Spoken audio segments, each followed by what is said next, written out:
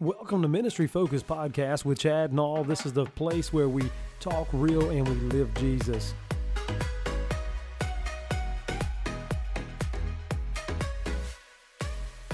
Hello and welcome to Ministry Focused. I am your host, Chad Nall. This is the place where we talk real and we live Jesus.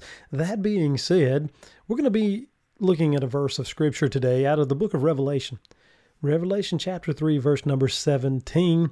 Listen to what the Word of God says. It says, "Because thou sayest, I am rich and increased with goods, and have need of nothing, and knowest not that thou art wretched and miserable and poor and blind and naked." Wow, that's tough Scripture. Listen, of all the handicaps that man can have, I personally believe being blind would be one of the most difficult handicaps to have to deal with. Can you only imagine not being able to see a sunrise, or not being able to see the face of your child or your spouse, not being able to see the colors of a rainbow or the beautiful landscapes? But you know, there's something that's actually worse than being blind. That would be to be blind and not know it. Here in our text, Jesus Christ describes the church of Laodicea as "thou knowest not that thou art," and then we can fill that in with blind. Many people today are blind and they don't even know it. I want to examine a few different areas of blindness today. First, I think that folks are blind to the light of the Savior. They're blind to the light of the Savior. In John chapter 1, verses 6 through 14, we can see that. You see, the true child of God is not known for their blindness, but for their sight. Listen, think about the song Amazing Grace. "I once was blind, but now I see." You see, a true follower of Jesus Christ is described as a child of light. In Ephesians chapter 5, verse 8, we read, "For ye were sometimes darkness, but now are ye light in the Lord. Walk as children of light." In 1 Thessalonians 5:5, we can read, "Ye are all the children of light and the children of the day. We are not of the night, nor of darkness." You see, the first thing God did in Genesis 1 was turn the lights on. The first thing that happened to Adam and Eve when they sinned was, guess what? Their eyes were opened. We can see that in Genesis chapter 3, verse 7. And then once their eyes were open, the Word of God says that they knew that they were naked, and they sewed fig leaves together and made themselves aprons. So I believe the first thing that we need to know is that, hey, listen, I believe folks that are blind and don't know it are blind to the light of the Savior. Next, I think that they're blind to the delight of the Scripture. The psalmist David said in Psalms 119:18, "Open thou mine eyes, that I may behold wondrous things out of thy law." In verse 37, he said, "Turn away mine eyes from beholding vanity, and quicken thou me in thy way."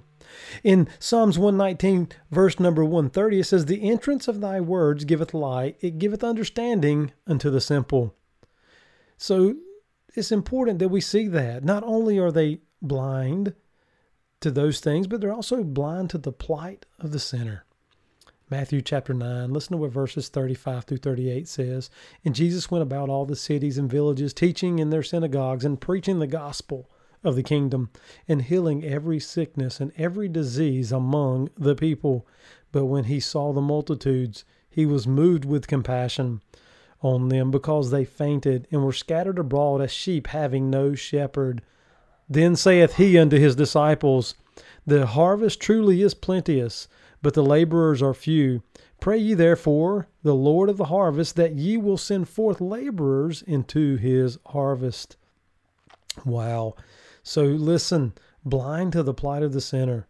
We need laborers to be sent forth into the harvest. There's so many folks out there that need the Lord Jesus. And you know what? I believe as a Christian, I believe it is our responsibility. I believe it is our obligation to share the beautiful gospel, the beautiful light of God with each and every one that we can. You know, I believe that so many folks that are blind and don't know it is blind to that of the blight of Satan. Listen to the definition of blight. It means to wither, to decay, to deteriorate, or to become diseased. Revelation 3 and verse 15 says, "I know thy works, that thou art neither cold nor hot. I would thou wert cold or hot. So then, because thou art lukewarm and neither cold nor hot, I will spew thee out of my mouth.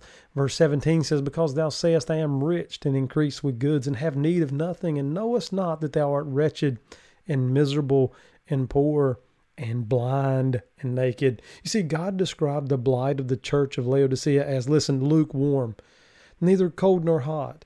He described them as wretched, enduring toils and troubles. He said they were miserable. Listen, to be pitied. They were poor. In other words, they were reduced to beggary, begging, asking of alms. They were blind. They were naked. You see, Jesus counseled the church of Laodicea to anoint thine eyes with eye salve that thou mayest see. Listen, if you are hearing this today and you are blind, but you don't know it, I counsel you to anoint your eyes with the eye salve.